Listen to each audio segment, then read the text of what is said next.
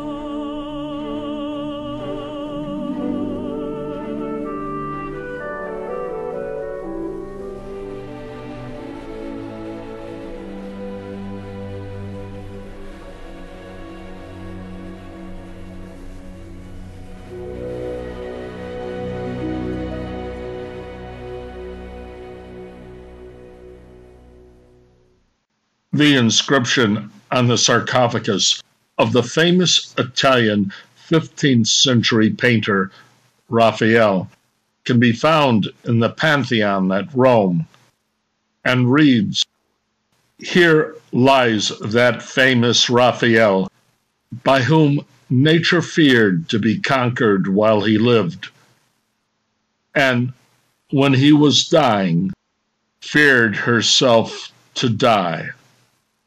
End quote from Wikipedia. It's said that illusions are difficult to create. Great painters in the past were masters in producing illusions. If you lived in the 15th century in what was part of the Papal State and is now a section of Italy, the great ones used their craft to tell a story. After Raphael's death at the age of 37, Michelangelo accused him of plagiarism and claimed everything he knew about art came from Michelangelo's own hand. Rivalry between brilliant Renaissance masters was commonplace. But that's not what I want to talk about. It was the gift of genius for communicating visually, producing what we, over the ages, acknowledge are masterpieces.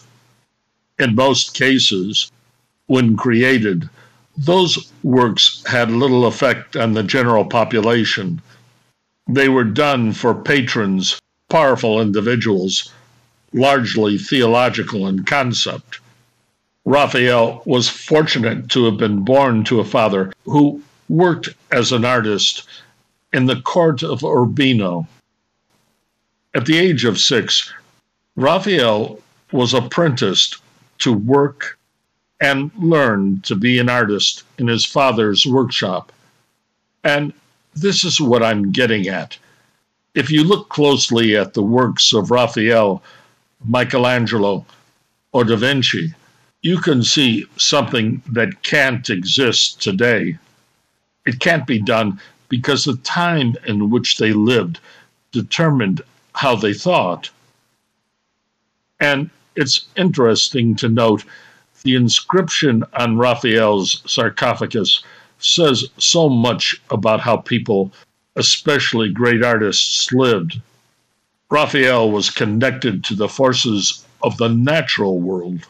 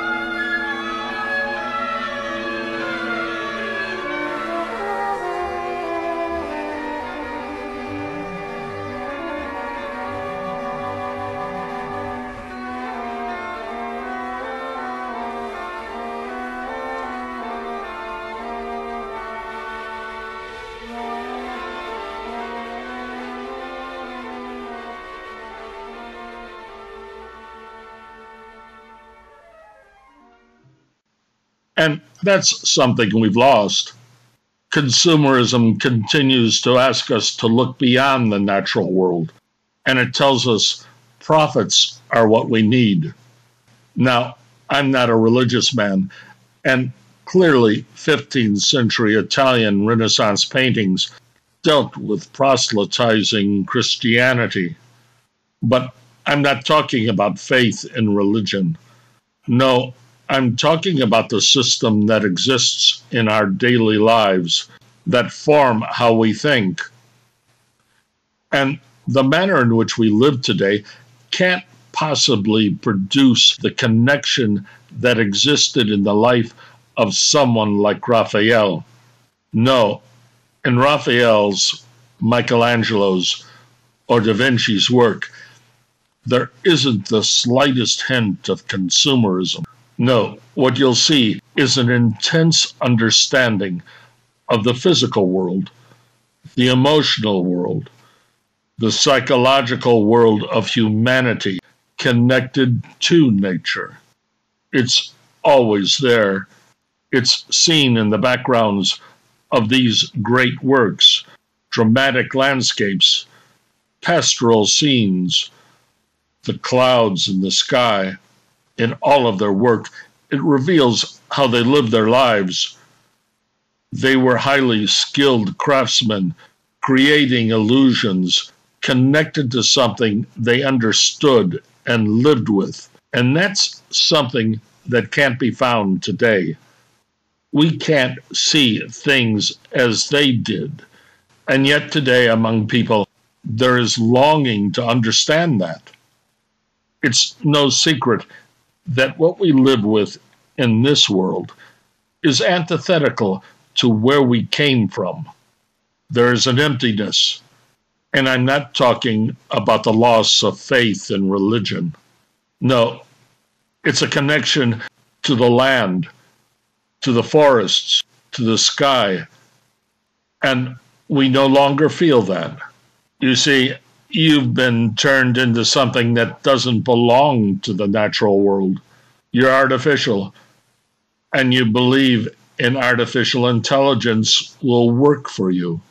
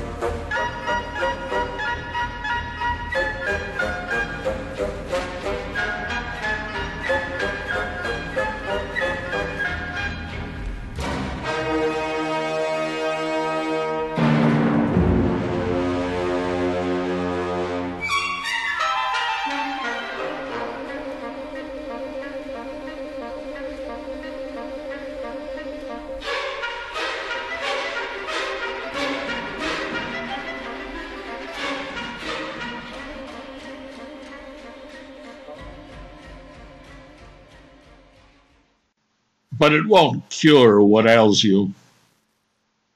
I'm not an art historian, so I can't give an analysis of one of Raphael's most significant paintings. Some historians claim that from the 16th century to the 20th, Raphael's painting, The Transfiguration, was the most beautiful painting in the world. I might not be in agreement with that, but I would recommend anyone who wants to see something beautiful that they might want to view it. It's deeply religious, and I'm not recommending that you look at it because of that. As I said, I'm not religious. The painting was Raphael's last work. He actually died unexpectedly before completing it. Today, the Transfiguration can be found in Vatican City. It depicts the point in which Christ is revealed as more than a mortal. And I don't want to talk about that. The painting technically is masterful. It moves the eye. It creates emotion, something that can't be felt in the world of artificial intelligence or the world of consumerism. The painting says something we may not be able to understand. And I don't mean from a perspective of Christianity. Today, this intensity of a moment can't exist in our world unless it comes from an abstraction, a number, a formula, a calculation, a manipulation to buy the next new thing. No, Raphael couldn't understand that because he belonged to something else. It wasn't just the event of biblical importance. No, he had spent a life studying something about human interaction, the human body, and where we came from. It's certainly a painting about Christianity, but that's not what I'm seeing. The blindness of consumerism that takes us away from the humanity Raphael was painting. The reality that we're a part of something we should never turn away from. We belong to something more than prophets. And no, I'm not talking about the teaching of Christianity. What's happening around the world is transformative. The coronavirus is going to touch all of our lives. The arrangements, the systems that have been in place are being challenged by COVID-19. And the disorder that's just beginning will be a long-term emergency. Consumerism isn't going to allow the plundering of values to stop. To be sure, the American public is well armed, and you can bet your last dollar they're trying to put all the pieces back together. Trying to put all the pieces back together won't be peaceful. The propagandists that tried to convince you everything was all right just so long as there was a profit aren't going to fade away. The people who believed in destroying for the sake of making a profit aren't going to let that stop. Real, sound information, free from distortions, will be difficult to find. But then again, structural disruptions like rolling blackouts, large-scale foreign military conflicts, wholesale rioting in metropolitan settings are just around the corner. The trust horizon is about to be swallowed up in chaos. This is not going to be without pain. Methods and operations are going to result in human interaction relying on force with a world of uncertainty. The dishonesty that consumerism bred won't be thrown to the curb. The violence and fraud that consumerism spawned won't dissolve in thin air. No, what's coming is toxic to what you breathe. And if you think it's just COVID-19, you're in for some big surprises. It might be the second law of thermodynamics.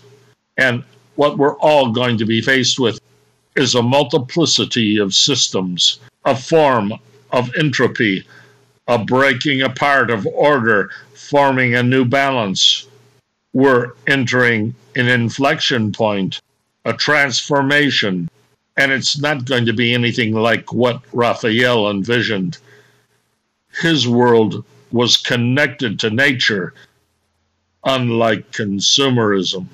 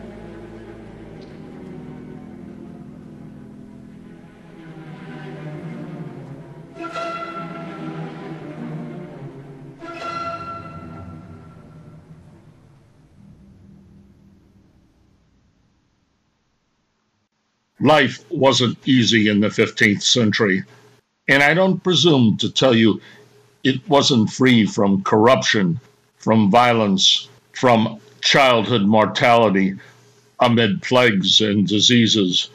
But in their ignorance, in their poverty, they understood the natural world. And unlike today, the people of the 15th century could never have turned their backs on the one thing they knew they were a part of. They needed the natural world to survive. It was their challenge to live with. We've turned away from that, and it's produced a false meaning for us, a dangerous meaning. The artificial world that consumerism has been bringing to us has been seriously challenged by COVID-19. The belief that our manifest destiny was tied to profits has produced dangerous values. To look and see life in the context of nature is what Raphael understood. And today, there could never be someone like that in our society. We think differently than Raphael thought. The coronavirus is ravaging. It's destroying millions of lives, and what is coming after it will be difficult to say. This isn't the end. It's the beginning to something new. And if it turns us back to seeing how to live closer to the thing we left behind, then the disease that has come for us may not just be the weapon it is to our society. It, like the fires that have destroyed parts of the world, will make us see what we've become. Consumerism and the people that have lived by it aren't going to let it fade away. This isn't going to be like getting a ticket to a sporting event or buying something to remove the wrinkles on your face. No, this is going to be very painful and will not be able to return to what people thought were the good old days. You see, that was part of the illusion that consumerism was feeding us.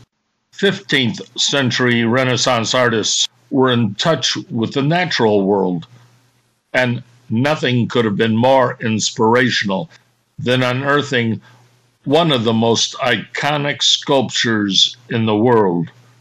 In a vineyard outside of Rome in 1506, an ancient Greek sculpture was found buried in the ground. It's called Laocoön and his sons. At the time, Michelangelo was instrumental in excavating this huge white marble sculpture. It's of Laocoön, a Trojan priest, and his two sons being attacked by sea serpents. It's been called the iconic image of human agony in Western art, reported to have been created by three sculptors from the island of Rhodes, somewhere between 27 BC and 68 AD. But unlike many religious artistic representations of redemption, it shows only suffering, something that the coronavirus is bringing. In mythology, Laocoön suffered his death by the gods, not only because he warned his fellow Trojans about accepting the gift of the Greek wooden horse, but because he was right. A question of fate.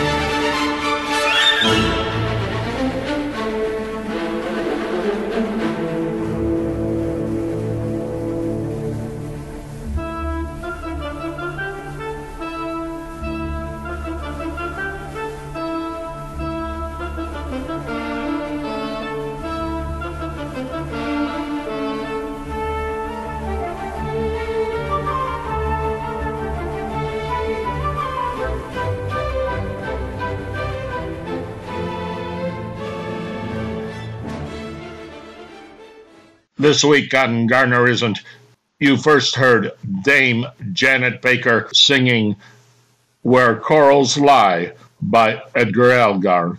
Then a section of Igor Stravinsky's The Rite of Spring, followed by another cut from The Rite of Spring. Next, Modest Mussorgsky's Pictures at an Exhibition, an 1874 composition. And to end, Night on Bald Mountain. In 1886, 5 years after Mussorgsky's death, Rimsky-Korsakov made an orchestral composition of Mussorgsky's work, which is today widely considered Night on Bald Mountain. Stampede, written and performed by Edward Garner in Morro Bay and Paso Robles, California.